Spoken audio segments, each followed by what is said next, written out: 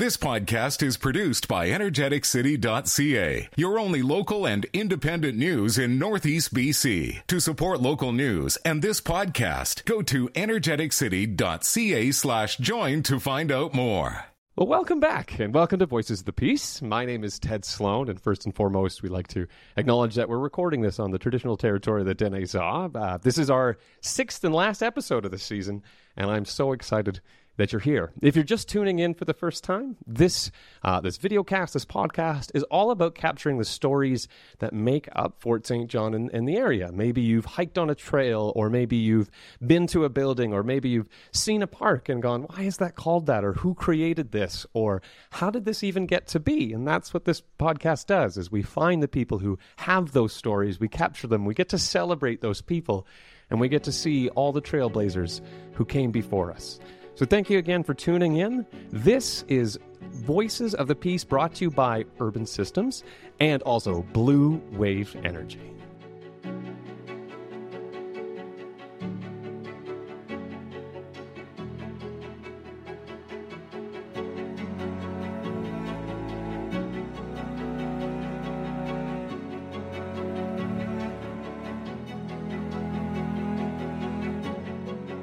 All right, my next guest, this next gentleman to join me, is quite literally a trailblazer, and I'm not sure how much sleep he actually gets because he's so busy. He came to the Peace Country in the 1980s. He co-founded one of BC's most popular races.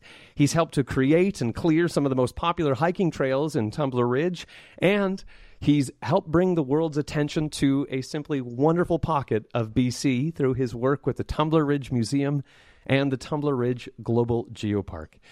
We've been talking a little bit before. He is also blazingly fast when you try and catch up with him and running behind him. So my next guest is Dr. Charles Helm, speaking to me today, all the way from, I think, Tumbler Ridge. Hello, Charles. How are you today? Great, Ted. Lovely to be with you, and thank you for this opportunity.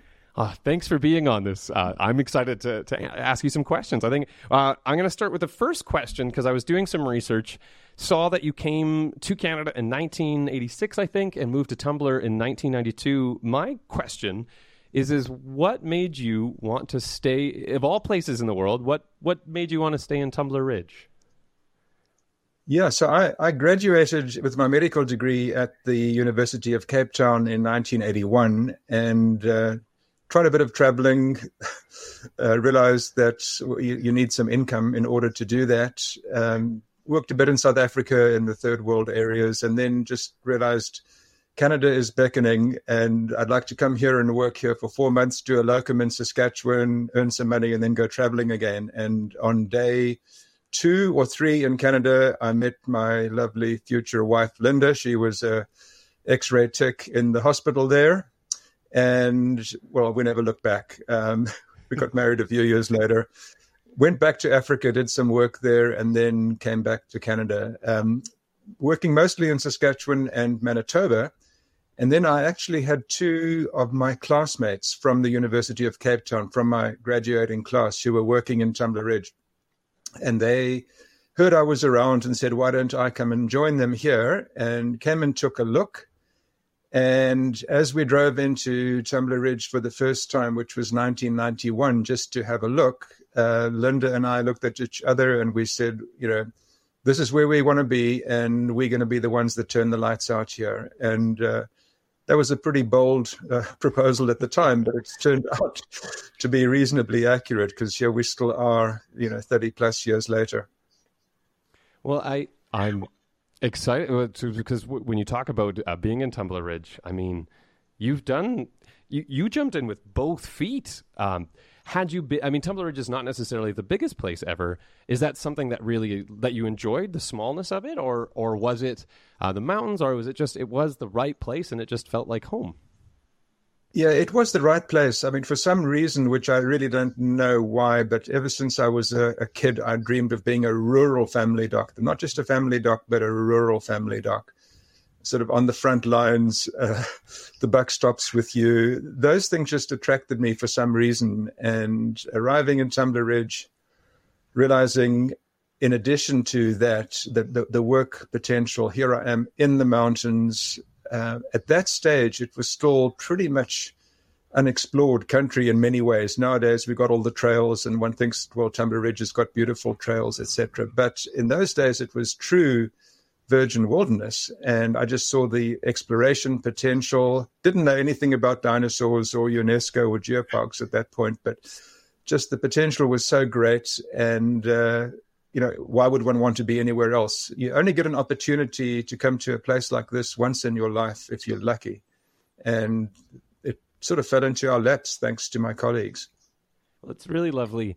I mean, I was raised in the Peace Country, and it is beautiful. I'm not going to say it isn't. Sometimes it's really nice having people come to the Peace Country and reminding you that where you are is just breathtaking, and that there's not many places like this. So I think, it's really also, it's really wonderful to hear it just being confirmed again and again. I do have questions about the Wolverine Nordic and Mountain Society. Did you, when you moved in, how did you join it? Did you start it? What was that like about the Wolverine Nordic and Mountain Society? Can you tell me a bit more about that? Yeah, well, at the time, there was a thing called the Wolverine Nordic Ski Association, and it was entirely focused on cross-country skiing. There was a very dedicated bunch of people track setting and creating cross-country ski opportunities in winter. And a few of us just got together and said, Tumbler Ridge is too small to have a separate hiking group and a separate mountain biking group or whatever. Why don't we just create an organization that is Tumbler Ridge's four-season, non-mechanized, non-consumptive outdoors group? And we already had the name Wolverine from the Ski Association, and that obviously was going to incorporate skiing as well. So we called it the Wolverine Nordic and Mountain Society, WNMS, WNMS. And I remember I actually was the one that became the first secretary and put in the application to become a society, a non-profit BC society. That was in 1993. So pretty soon after we got here. And then we just started having fun. There was one meeting a year, which was the AGM. Everything else happened on the trails. And in those early days, I remember one of the AGM happened in my basement here in Tumbler Ridge. It was very informal, but we got the job done. And within a couple of decades, we'd built more than 100 kilometers of hiking trails. And I think it's about 25 trails altogether, maybe 30, most of them fairly short, easily accessible for most people. And what a pleasure. Well, what is it? I'm curious. I've been on some of those trails, and I know how much I appreciate it. What is it like to do, to make, to plan out, to go? And you say most of the work happened on the trails. What's that like to make a trail? Like, I can't even imagine plotting and getting the trees and things out of the way. How does that come around? Well, it's a wonderful experience. I mean, first of all, you have to explore. You have to work out what are the possible destinations, whether it be a waterfall or a canyon view site or dinosaur track site, whatever it might be. So you need a destination, and then you need to work out, we've got to get there somehow. So we need like a highway pullout or something. So, you need a start point and a finish point. And then you look at the lay of the land. Are you going to follow a ridge? Are there game trails you can follow? All sorts of questions. And then, well, in my case, I didn't know how to operate a chainsaw when I arrived here. So I had to learn how to do that. And, then you just get a bunch of like-minded people together. You have to get permission, of course, to build the trails, which was actually easier in the 90s than it is today. It's a more bureaucratic, convoluted process today. But then you just have fun.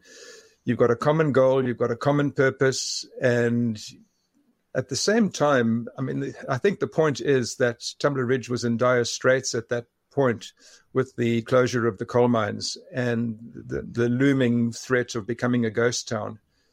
And, we couldn't control the price of coal. There were lots of things totally beyond our control. But one thing we could do was just celebrate where we were and create opportunities for others to come in and, tourism, economic development through tourism, things like that. It was one thing that we could do because we believed that we lived in the best place in the world and we didn't want to see it disappear.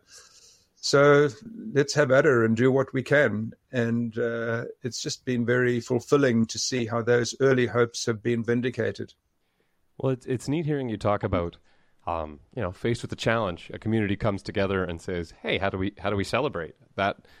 That must feel quite the teamwork, and you probably have some amazing stories and some amazing bonds with the people of Tumbler. One of those things that I wanted to ask you about too, just thinking about things bringing people to Tumbler Ridge, is the Emperor's Challenge. I didn't know that you co-founded it. How was that? Another meeting in the basement going, we should make a race, or how did the Emperor's Challenge come about? Well, we had a locum doctor here, Dr. Nigel Matthews, who is a great explorer, a great traveler, and he fell in love with Tumbler Ridge. He's kept on coming back, every year for the longest time. He's just recently retired, but he just looked at that area of our hills and mountains and said, "This reminds me so much of the Lake District of England." And he knew what wonderful trails they had there. And he said, and it was actually a thing called fell running, which is in England what they call mountain running. They call it fell running. Okay. And he said, you need to organize a fell run here, just like that. He put out the challenge. And we said, yeah, that's a good idea. Just like you said, Ted, sometimes it's someone from out of town that needs to come in and point these things out to you. You don't realize these things yourself. And we looked at it and said, wow, that looks like a pretty amazing run we can put on there. And we had a few false starts. We made it too difficult. It went over 5 mountains, which was just, of course, never going to work because it was going to be too tough. Because what we wanted to do was just create, it's a half marathon distance, just over 20 Ks. But it's still doable by anybody really that's moderately fit, that can train and can finish in 5 hours, I think the cutoff is. So we wanted to create something special for people from all over the world, really, but especially for people in the Peace region. Not something that's only going to be within the reach of the elite athlete. And, we have elite athletes who do it and do extremely well, and they're record setters, and they're on the Canadian mountain running team, etc. But, the bulk of the participants are out there to get the bronze medal, not the gold or the silver medal, and just to finish the thing. And it does just happen to be in some of the most splendid, amazing mountain scenery in the world. We call it the toughest and most beautiful half marathon in the world. But that started, I think, in 1999, which was precisely when Tumbler Ridge was undergoing its economic woes, and no one knew if we were going to survive or not. And here was something else which we could do. I think the first year, there were 32 entries or something like that. And every year it just got a bit busier and busier. And before we knew it, it was 1,000 people. It was the biggest off-road run in British Columbia.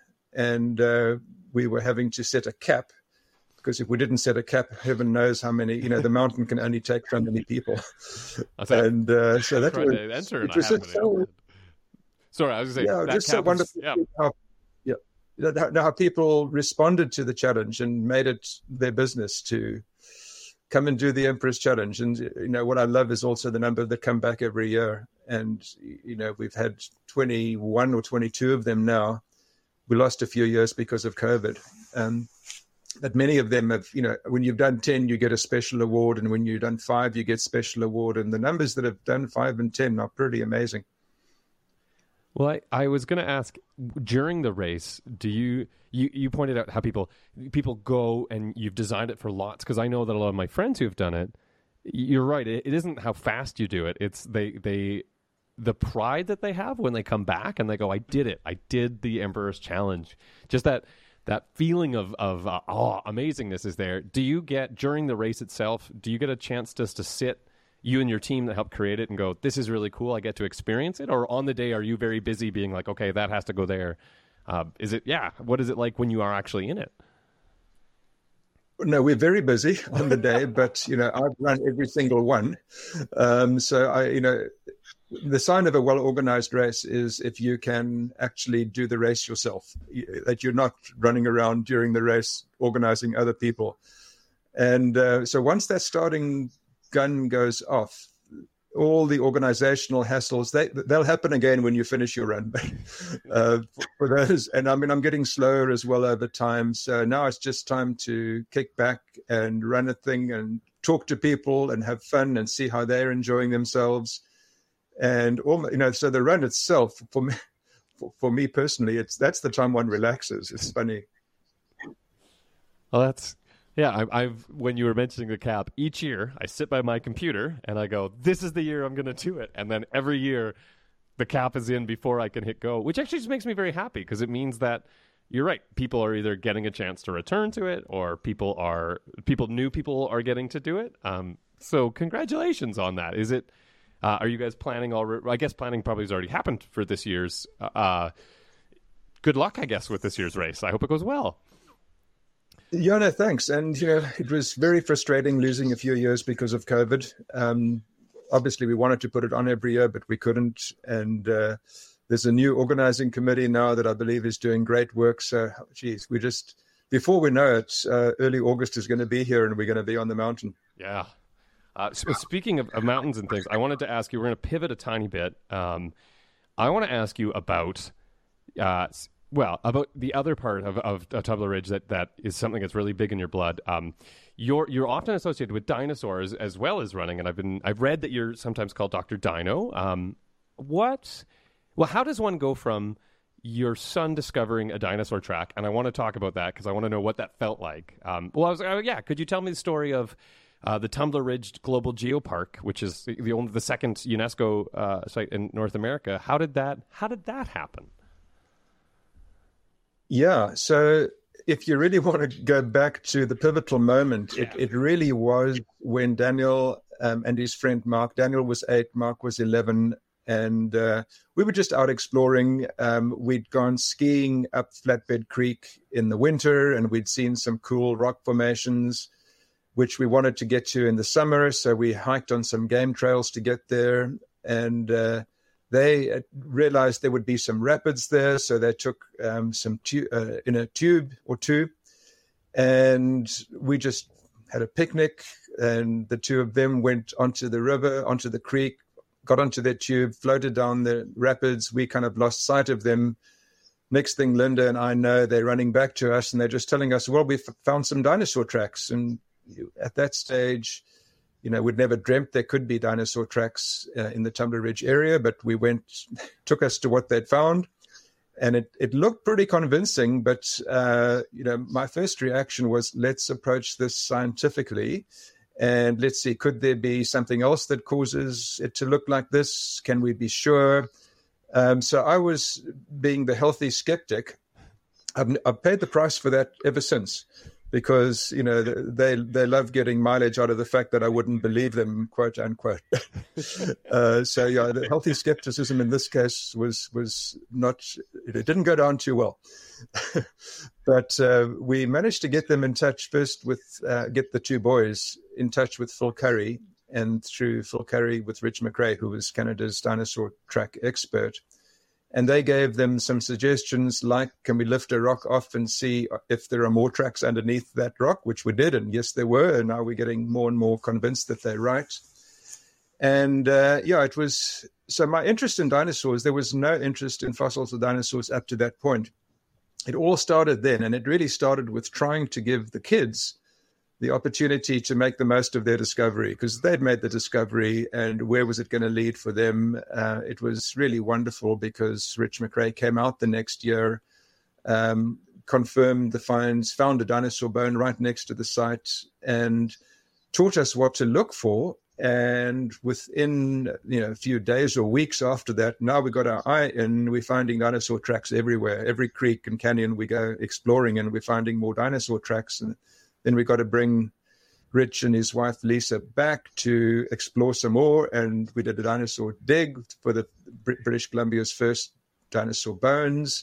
Just one thing led to another. Next thing we're organizing, realizing, so the interesting thing was, at the time, we thought, okay, we're going to find these things, then there's going to be some provincial museum or something's going to happen. The province is going to jump in, say, well done, now we're going to take over. And it was quite a steep learning curve to realize that the BC province didn't at that stage have the resources, maybe the political will, whatever, to do it. And there was some support, but essentially we realized we're on our own.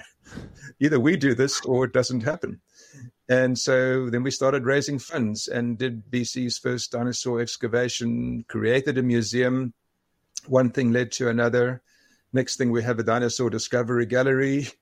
We got the old Claude Calabor School in Tumbler Ridge for, I think, $10 or some crazy price, because people didn't know what to do with it. And we converted it into a museum, and it still is our museum. And then, again, one thing led to another. Rich McRae and Lisa Buckley went to Turkmenistan at the invitation of UNESCO to evaluate a site there for World Heritage Site status. It had dinosaur tracks and things like that. And they came back saying, there's a new thing, there's a new kid on the block, and it's called a UNESCO Global Geopark.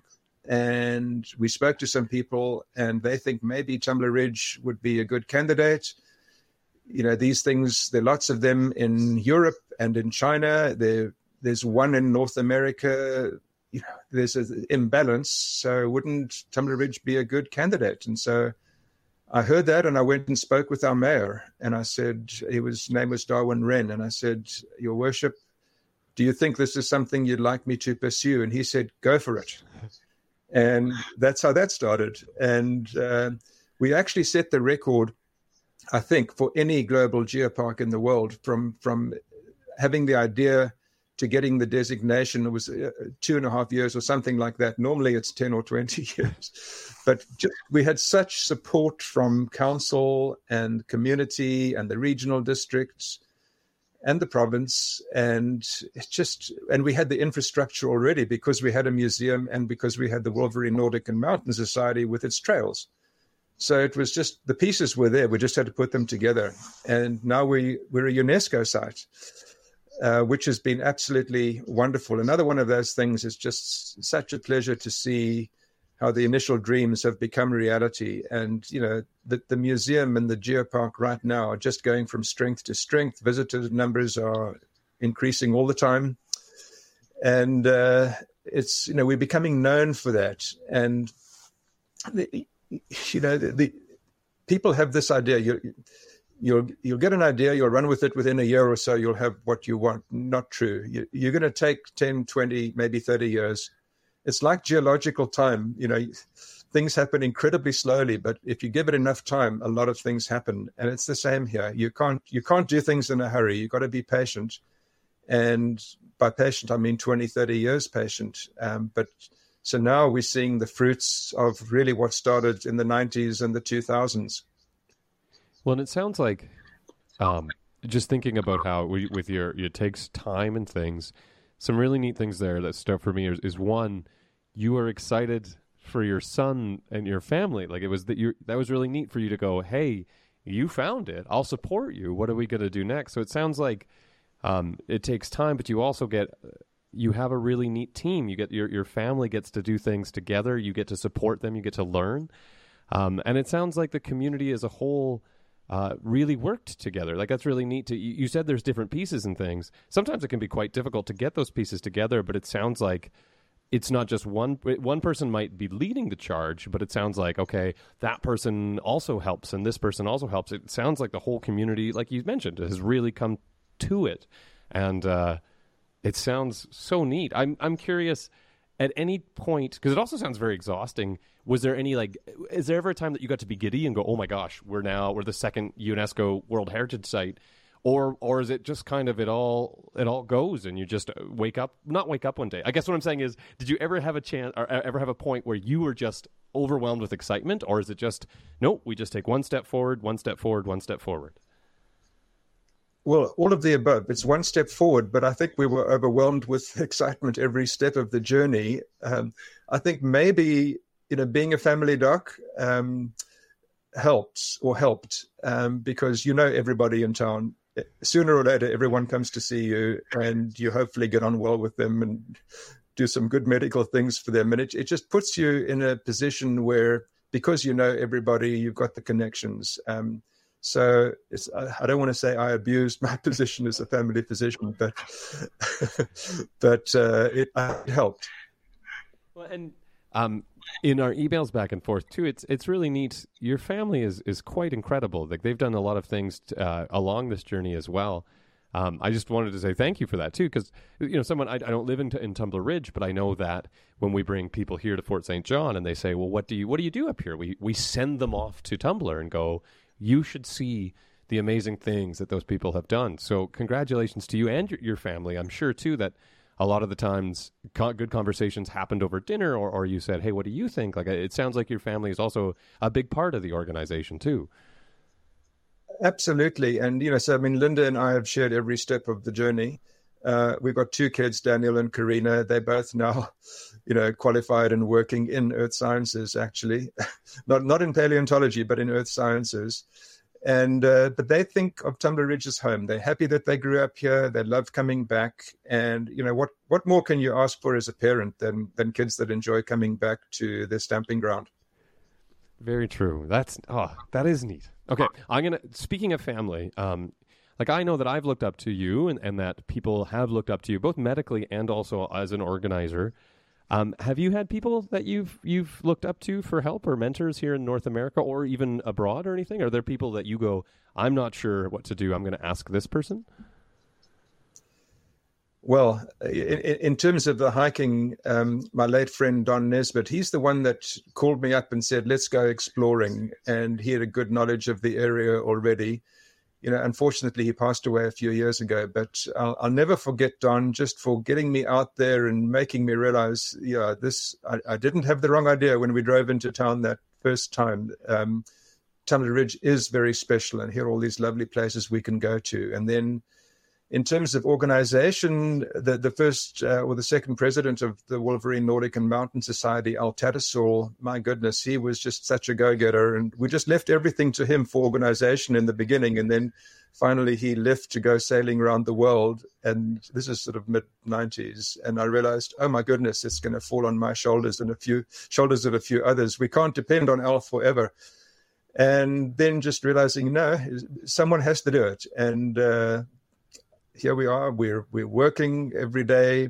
I'm on call 1 and 2 or 1 and 3, so I can't get out of town that much. But that gives me, when I'm on call and I haven't got an emergency to deal with, I've got downtime in which I can help with this organization. So Al was very instrumental there.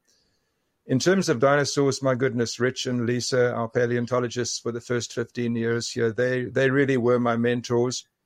But I've had others elsewhere in North America and in South Africa with my research work there. And you have to have someone like that you can look up to and that you can run things by. And one is always so grateful to them. I think that's something, as I'm growing a little bit older, is I always looked up to my parents and my teachers and went, they know what they're doing. And now that students are like, you know what you're doing, right? I go, oh, no, wait, you never truly grow old enough that you don't have someone to ask. You always don't know something, and it's really neat to have someone to talk to. So, yeah, you're quite right. And ultimately it does go back to one's own parents. My mom and dad have both passed on, but I wouldn't be here doing the kind of things that I'm doing if they hadn't instilled those values in the beginning. So if you go back to ground zero, it's got to start with your mom and dad.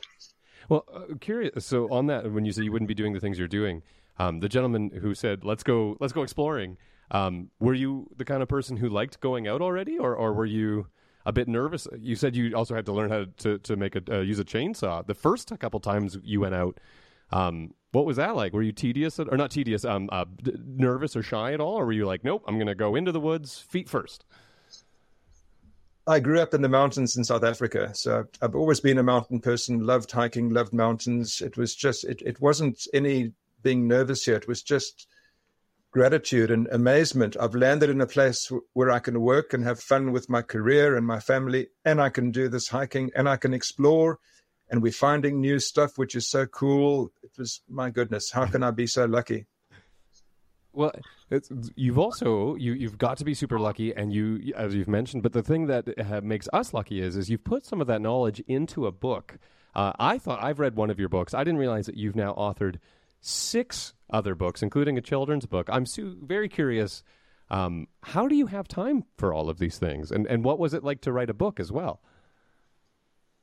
Well, I've loved the writing. It was just, it's a privilege that doesn't fall to many people to be able to come into an area like this, realize how wonderful it is, and then translate that into books to try and encourage other people to come and to spread the knowledge that one has assimilated. So it's a huge privilege. But again, I would be on call here as a family doc 1 in 2 or 1 in 3. That's nights or weekends or whatever. And the call wasn't always that heavy, but you had to be on call. So there would be times when you can't go more than 10 minutes out of town because you got to be around, but what you can do is write. And so it was just a question of converting that downtime where you could just get bored or go and drink in the pub or whatever, other things people might do. No, I'm going to write. And I couldn't believe it. After a year, I brought a little tiny book out, and within a year, it was out of print. I said, well, it must be doing something right here. And then bigger books. And look, I mean, the kids' book, which we call Daniel's Dinosaurs, it was the story of how Daniel had discovered those tracks with his friend. And for anyone that wants to go into writing, I mean, kids' books is where it's all at. I think, the other books, there were print runs of about 3,000. They're almost all out of print by now. But 3,000 in Canada apparently makes you a bestseller, whereas the kids' book was, I think, a print run of 15,000. That's also out of print now, but it just shows kids' books is where it all happens. Because I'm assuming... Well, does your son go, that's my book? Like, did he help you write it, or did you get to co-author it together? He doesn't want very much to do with the book. No, Daniel's totally moved on. He loves paleo, he loves the outdoors. He puts me and Linda to shame in terms of the things that he's doing, whether it's ice climbing or kayaking or all sorts of extreme backcountry skiing. All extreme stuff, which makes us as parents very worried very often. But he is very content to leave the paleontology to me now. He's still got an incredible eye, finds things, even though he's 6'6" or something. We used to say he was finding all the tracks because he was so close to the ground, but that's no longer true. He's further from the ground than anyone else. But he's still got a very good eye, as does our daughter. But they haven't. We gave them an opportunity to thrive through that discovery, and they did thrive, and they've put it behind them now too. They're not sort of trying to make mileage out of the book or the discovery or anything like that, which is great. They shouldn't, and it's been a good experience for everybody. So they sound humble and wonderful. This is a really wonderful conversation. Thank you so far. I want to make sure that I'm respecting the privacy of your patients and things. Because the other thing you've mentioned a few times is you're a doctor in a rural area, and I didn't know that you always wanted to be a rural doctor. What was that career? Are you retired now? Are you just on? What's it like to be a rural doctor? Is what I'm trying to ask. Sure. So I'm semi-retired now. I've got my hand in a few things still, and I'm involved quite a bit with the kind of the administration of doctors and getting doctors together in the region. It's called the Division of Family Practice. So I'm still very involved in that and really, really enjoying that. But no, Tumbler Ridge for 30 years of my life was a dream job. And for the Emperor's Challenge, our motto is rise to the challenge. So if you're in Tumbler Ridge, you have to rise to the challenge of being a doc, where there are 2 or 3 or very occasionally 4 of you, and you don't have that much help, and you've got to make it work, and you have to earn the the respect and the love of your patients, one patient at a time. And it was a dream job, and I'm just so lucky to have been able to work in a place like this. I do remember when I'd been here about 5 years, a rumor started going around, which I heard about, which was that there must be something wrong with Dr. Helm. He probably didn't pass all his exams, or he's in trouble with the college and he's being punished by being made to work in Tumbler Ridge, because all the other doctors we've ever had have been here for a few years and then they've moved down to the lower mainland. And he and his family, they're still here. There must be something wrong. So the notion that we actually are here because we want to be here and we're going to be here forever, that took quite a bit of time to be accepted or to be understood by the good residents of Tumbler Ridge.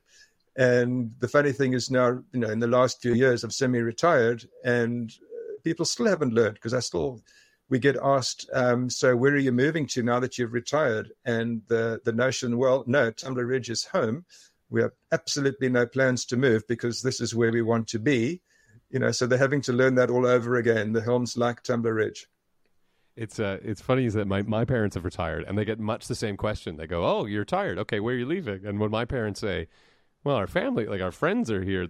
We like this place. It's fun," because everybody goes, Are you sure? You've been put up to this? So it's nice to hear that it's not just my parents who are the strange ones. It's a great breed. Yeah. So I have. I also noticed you're very busy. You're all over the place. You're also an academic. I don't want to put you on the spot there as well. Congratulations, you're doing lots in that world.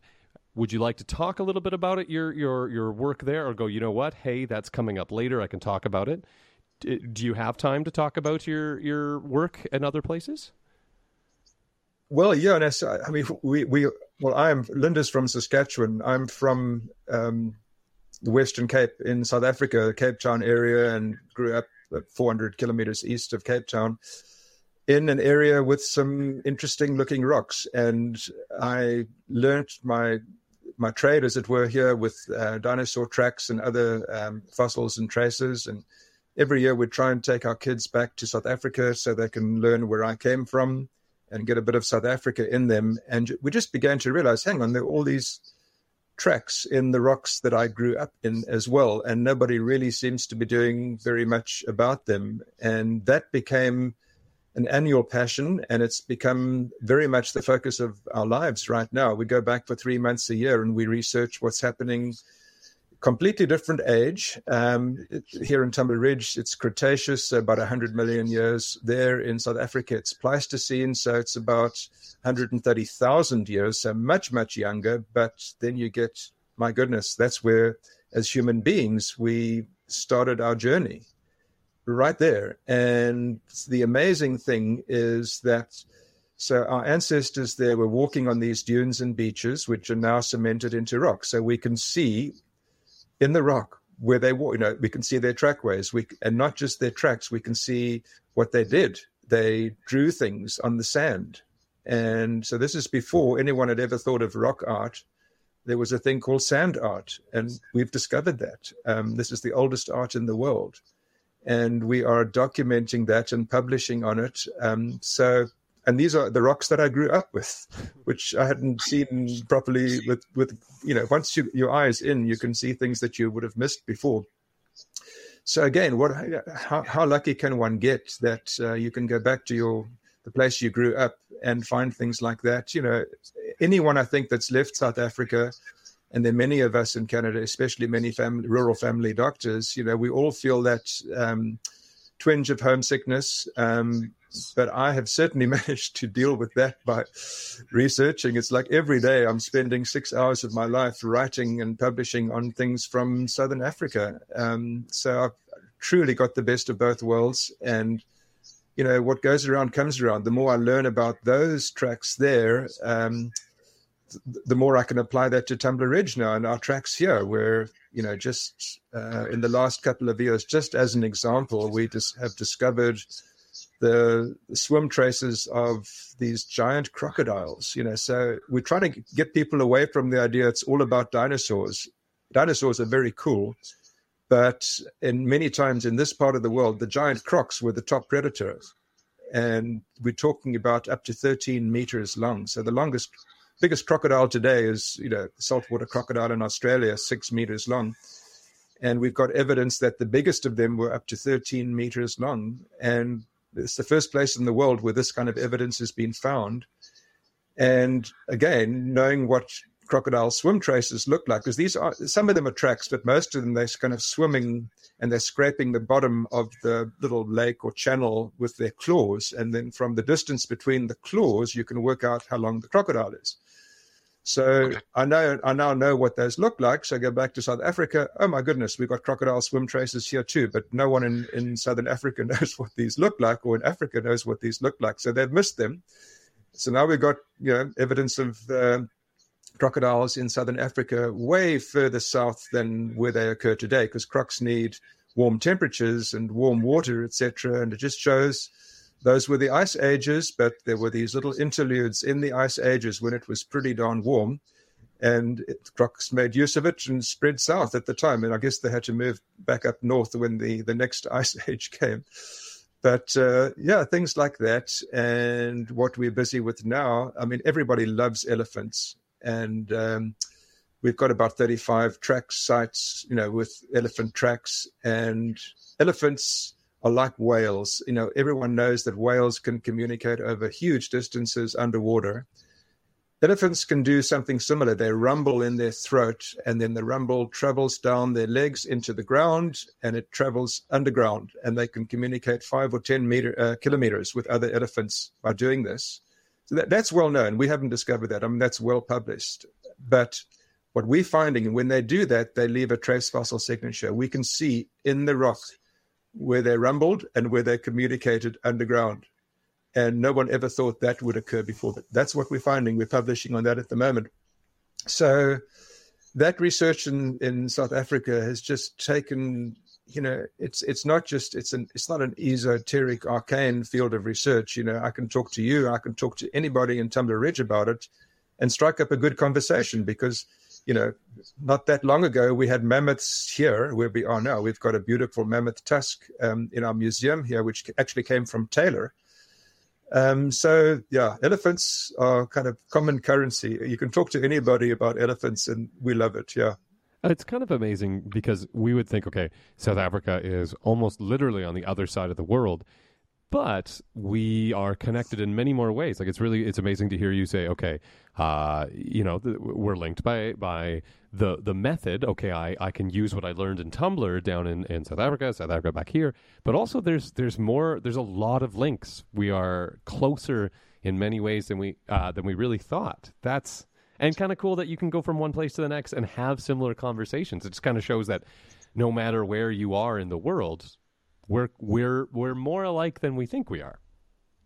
We are, and South Africa is pretty famous as the place where the coelacanth was not going to use the word discovered, but people thought that the coelacanth is this ancient type of fish that everyone thought had gone extinct 65 million years ago, along with the dinosaurs. And then in the 1930s, a recently dead coelacanth was found off the coast of South Africa, and then they found a live one. And we now know they come south from the Comoros Islands and things like that. But South Africa is globally famous as the place where coelacanths were found not to be extinct. It was called the living fossil. So every, honorable South African is rightly proud of the fact that South Africa found the coelacanths. And then here in Tumbler Ridge, well, first of all, we go into the mountains. There are loads of coelacanth fossils here from the Triassic. They're about 200 million years old. So we've got lots of coelacanths. And then, believe it or not, here we discover 5 or 6 specimens, the only specimens in the world of a whole different subfamily of coelacanth, which has rewritten coelacanth history across the planet because everyone thought, they were all the same, they never changed. Here we've got this different, so most of them are ambush predators, the typical coelacanth. They just wait and something comes by and they snap it. And here we've got this thing with this powerful forked tail. It's definitely a coelacanth. There's no doubt about that. But it was chasing after other fish and catching them and behaving very differently. So we brought the right scientists in and we've got a whole new subfamily, new genus, new species, everything. So just another example of how South Africa, Canada, there are so many connections. But I mean, the connection that's probably the most important is not in terms of fossils, but it's of how South African doctors just love coming to rural Canada. And there's so many parts of rural British Columbia, Alberta, Saskatchewan, that really, South Africans have just taken hold. And it's not that, they've just done so well with the local population because we've got a lot of rural areas in South Africa too, where these docs have probably come from. And, it was such a privilege for me to go into rural Canada and also to work with rural First Nations. I wish we had more First Nations close to Tumbler Ridge, but it's just been one of those privileges is to learn so much from First Nations. You've mentioned the geopark, for example. So in developing the how to market and how to work on the geopark. I've worked so closely with First Nations and learnt about culture and lifestyle and ways of seeing, and have incorporated this into what we call the Health in Geoparks project. So how to be healthy in Tumbler Ridge using a First Nations lens, largely an Indigenous lens. And what we can now do, there are 150 or so global geoparks across the world operated by UNESCO. So we now go to all of those global geoparks and we say, here's how you can incorporate health into geoparks. Because, it's one thing to have a geopark. It's another thing to say, well, how do we want to live in this geopark? How do we want to relate to the land? How can we be truly healthy? And so, the bottom line here is that Tumbler Ridge punches above its weight. We're a little place of 2,500 people. But for an example here with the Health in Geoparks project, we have the capacity to influence the entire world, in terms of how to be healthy. What luck is that? So this is really neat, because something that I was going to ask you about is, so Tumbler Ridge, this little jewel, hearing you talk about Tumbler Ridge, hearing you talk about South Africa, it's really neat because sometimes when people find treasures, they like to go, okay, this is my little part of the world. I'm not going to tell anybody. It's obvious how proud you are of the place, of the people, of the things that people are discovering. Same within South Africa. You're very excited about the work.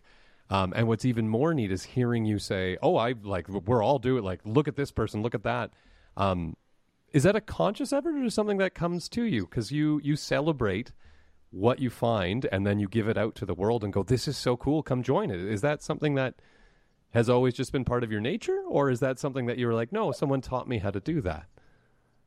I don't think anyone taught anyone how to do that. If it is part of one's nature, I'm grateful for it, but it just seems such a natural thing to do. But I have to disillusion you as well that, we have about 80 or 90 dinosaur track sites in the Tumbler Ridge area. We've opened 2 of them to tourists, to guided tours. And those tours go very well, but both of those sites have been vandalized. That's the point. The great majority of people just love what we do. They love coming here. They love learning. They love being out there with the dinosaur tracks. And then it's just, there's, the 1 in 10,000 that, no, they can't do that. They have to try and take it, or take a rock saw and cut it out, or try and make a cast, which messes it up and destroys the tracks. But the problem is that it just takes one. So we unfortunately, we haven't been able to open every site to tourism because you can't. And, you also know that these sites are only there for so long. They're going to go. A flood's going to take them away and it'll expose other ones, but nothing is permanent here. So you're just grateful for what you've got for while it's there. And sooner or later it's going to go, and hopefully something else will show up in this place. There's a wonderful wisdom to that. Thank you too. Also, because on that note, if you're right. Okay, we got to protect what we have. This is kind of a shout out to your healthy skepticism before. You recognize that there is something valuable here. You take steps to protect it, so that way we can study it, we can celebrate it, we can keep it in the state that it's in. It sounds like you have a good team saying, how can we celebrate it? How can we promote it? And how can we keep it safe at the same time? Which takes a lot of sound minds to do. I didn't know there's 80 tracks or things. I don't want to know where they are at all, but it sounds like you just walk around and you might bump into one almost. Well, no, you have to know what you're doing. But I once had a medical student, or I think he was a resident at the time, and he was here. We got on very well together, and he was interested. He was more interested in fishing, I think, than in dinosaur tracks. But I persuaded him that dino tracks were cool as well. And I did tell him that there's a very fine tradition for doctors that a Wednesday afternoon you try and take off. You have one afternoon a week off where you just forget about things. And so we just looked at a map, and a geological map, and we worked out a place to go where I didn't think anyone had gone before. And I said there could be dinosaur tracks here. And it was an afternoon in Tumbler Ridge, and we drove a while, and we got onto our bicycles and found an old exploration road to follow, found the canyon, went up the canyon, didn't find too much, then got to the top end, and my goodness, there's this amazing dinosaur track site, which no one has ever seen before. And then he got stung by about 11 yellow jackets. That was a bad moment. And I was scared we were going to lose him. But pretty soon after that, he said he wanted to fish again, which was a good sign. But and we caught some fish, and then we came back to town about 5 hours after leaving. And I just thought, my goodness, So since then, we've published on that paper because it's got the first pterosaur tracks in British Columbia. I mean, pterosaurs are the flying reptiles. Dinosaurs were on the land. These were pterosaurs and giant birds, the biggest bird tracks ever found in North America, and a cool kind of dinosaur, all on the same track site. So we discovered that thing. We've now published on it. And we fished, and we got good exercise and cycled, and we came back, and I reported back to our paleontologists. This all happened in one afternoon. So there are so many fossil sites, for example, up in the Arctic or wherever. You've got to plan an expedition of, it's your entire summer that's going to go on doing something like this. And here in Little Tumbler Ridge, on a Wednesday afternoon. Well, and this is the crazy thing is that some of these stories that you're telling me, like you got to see a dinosaur track for the first time that no one had seen before. You are working with these amazing paleontologists. You are getting to see some discoveries that are quite earth-shaking. I'm curious, has there been a moment or a few moments that have just made you stop and go, wow, this is where I am? Have there been those moments along the way? Well, all the time. Every time you find a dinosaur track, for example, and that no one has seen this before. It was made 100 million years ago. It has probably been re-exposed within the last few decades or centuries, but no one's seen it before. You're the first human to see this. You're going to interpret. You're going to try and write it up, publish on it. There's a wow factor to that. How. It's overwhelming, really, every time you see these things. And every time you just got to be grateful that you are kind of witnessing a miracle of preservation. Because, these dinosaurs would have made, in a lifetime, hundreds of thousands of tracks, if not millions. And very few of them get preserved. And you have to have your eye in, you have to know what you're looking for. And all of a sudden, things just come together, and there it is. And that's an amazing moment. But I guess that's the moral of the story here, is that in Little Tumbler Ridge, there are so many of those amazing moments. Speaking of moments, and this question is off, and you can say, I'll think about it and get back to you. You've got some really neat perspectives. You're looking at tracks that are millions of years old. You're looking at tracks that are hundreds of thousands of years old. And then as a family doctor, you're also looking at the here and now, right now. Your perspective of time must be a little different than other people's, because you can see spans of millennia and spans of seconds. That must be an interesting... Yeah, you must have an interesting look at time. Has this work made you look at history or just how time passes any differently? Well, it's a funny question, but no one's asked me that question before, so I'm thinking this out as I'm answering you. But I think that having the perspective of geological time and, as you say, millions of years, hundreds of thousands of years, knowing what's happened in Canada in recent centuries with the arrival of settlers, etc., having this respect for the Indigenous community, and as you say, living in Tumbler Ridge for 30 years, recognizing that things take time, even though 30 years is nothing in geological time, it's everything in terms of trying to build a museum and a geopark. I think the awareness of deep time actually helps one in the present, if that makes sense.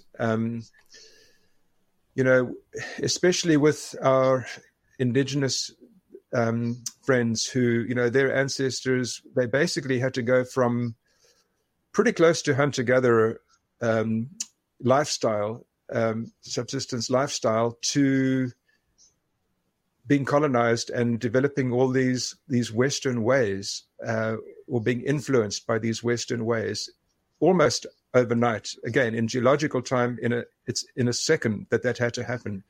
Whereas the colonizers, had centuries and millennia in which to develop their skills and their knowledge base, etc. So, I look at that from the perspective of deep time, and I say, wow, firstly, we all know the things that went wrong, but there's an opportunity there as well, just to see things from this perspective. I mean, right now, I'm actually working with the First Nations in terms of their understanding of dinosaur tracks, because that's with the elders, and we're going to lose that if we don't document it soon.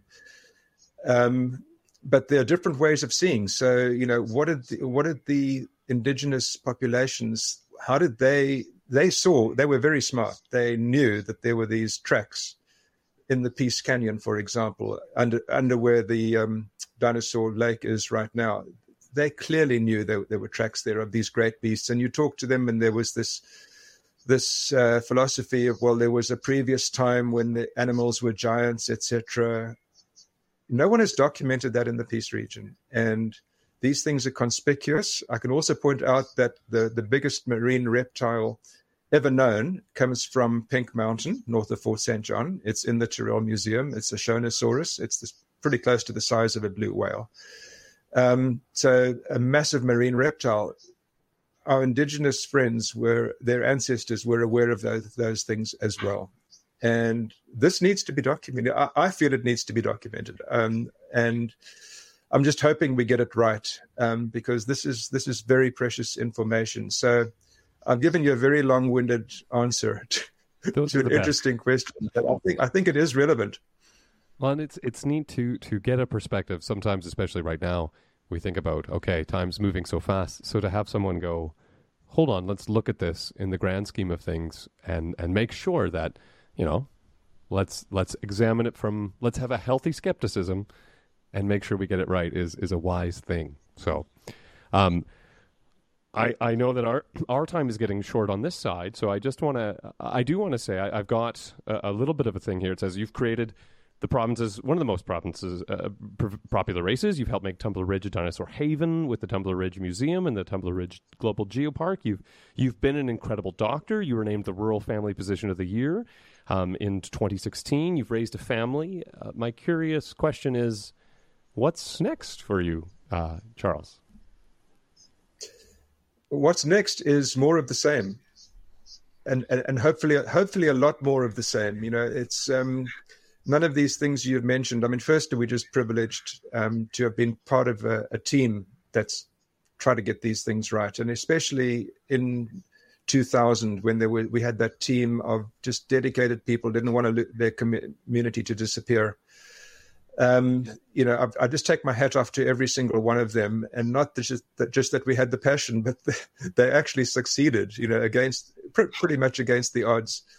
So no, Linda and I, we're so happy with every day when we go skiing with friends. There's this, almost every meeting you go to these days, there's a land acknowledgement, which is wonderful. But what I think, when I'm out there and I'm just go for a ski to Flatbed Falls and I come to a waterfall or I get to the dinosaur tracks, that's really when every one of us should be doing a personal land acknowledgement at we the guests here, and what a privilege it is to be here. And so there's no change in course that we are setting. We're just privileged and happy to be doing what we're doing, and would love to carry on as long as our health lets us do that. I'm excited that you said that. I want to also recognize that I hope you get rest and that you get to relax, but it also sounds like part of your battery recharging is going out and doing the things you love. So thank you very much for that, and thank you for the time. Is there anything that I have missed, any people that we should recognize, or anything that you'd like to mention before we go? No, I mean, there are too many people to mention them individually. Once you start mentioning people, you offend people by leaving them out. But no, I mean, for me, it's the family is central and crucial, and just been lovely to bring up a family here. Of all the things you've said, everything's important. Museums and geoparks and hiking trails and everything, but family is crucial and family is central. That's where it all starts. So, yeah. And your family. I've loved how you've referenced your wife and your kids. It sounds, you've got we're very lucky to have you and your family in the piece, and I'm very lucky to have got to talk to you for the last hour. I do also want to say, are there the Tumbler Ridge Museum and the UNESCO, the global the site? Are there things that people can do to support the museum and things to make sure that over the next X amount of years that continues, we get to have these things? Are there places that people should go, or websites or things like that?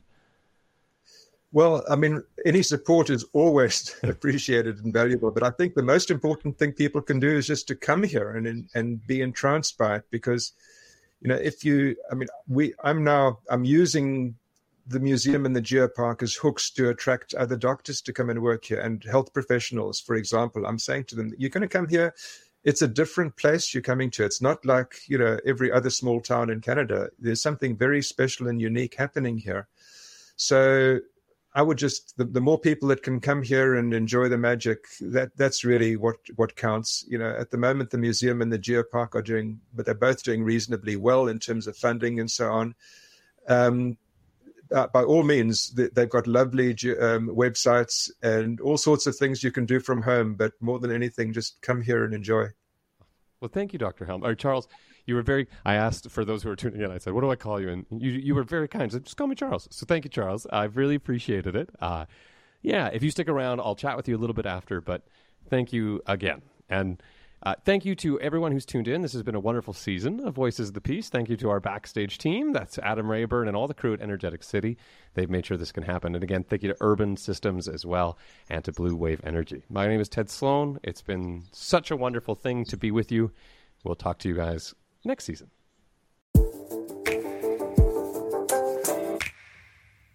Thanks for listening to this energeticcity.ca podcast. Energeticcity.ca is your only local and independent news in Northeast BC. To help keep us independent and to support this podcast, go to energeticcity.ca/join.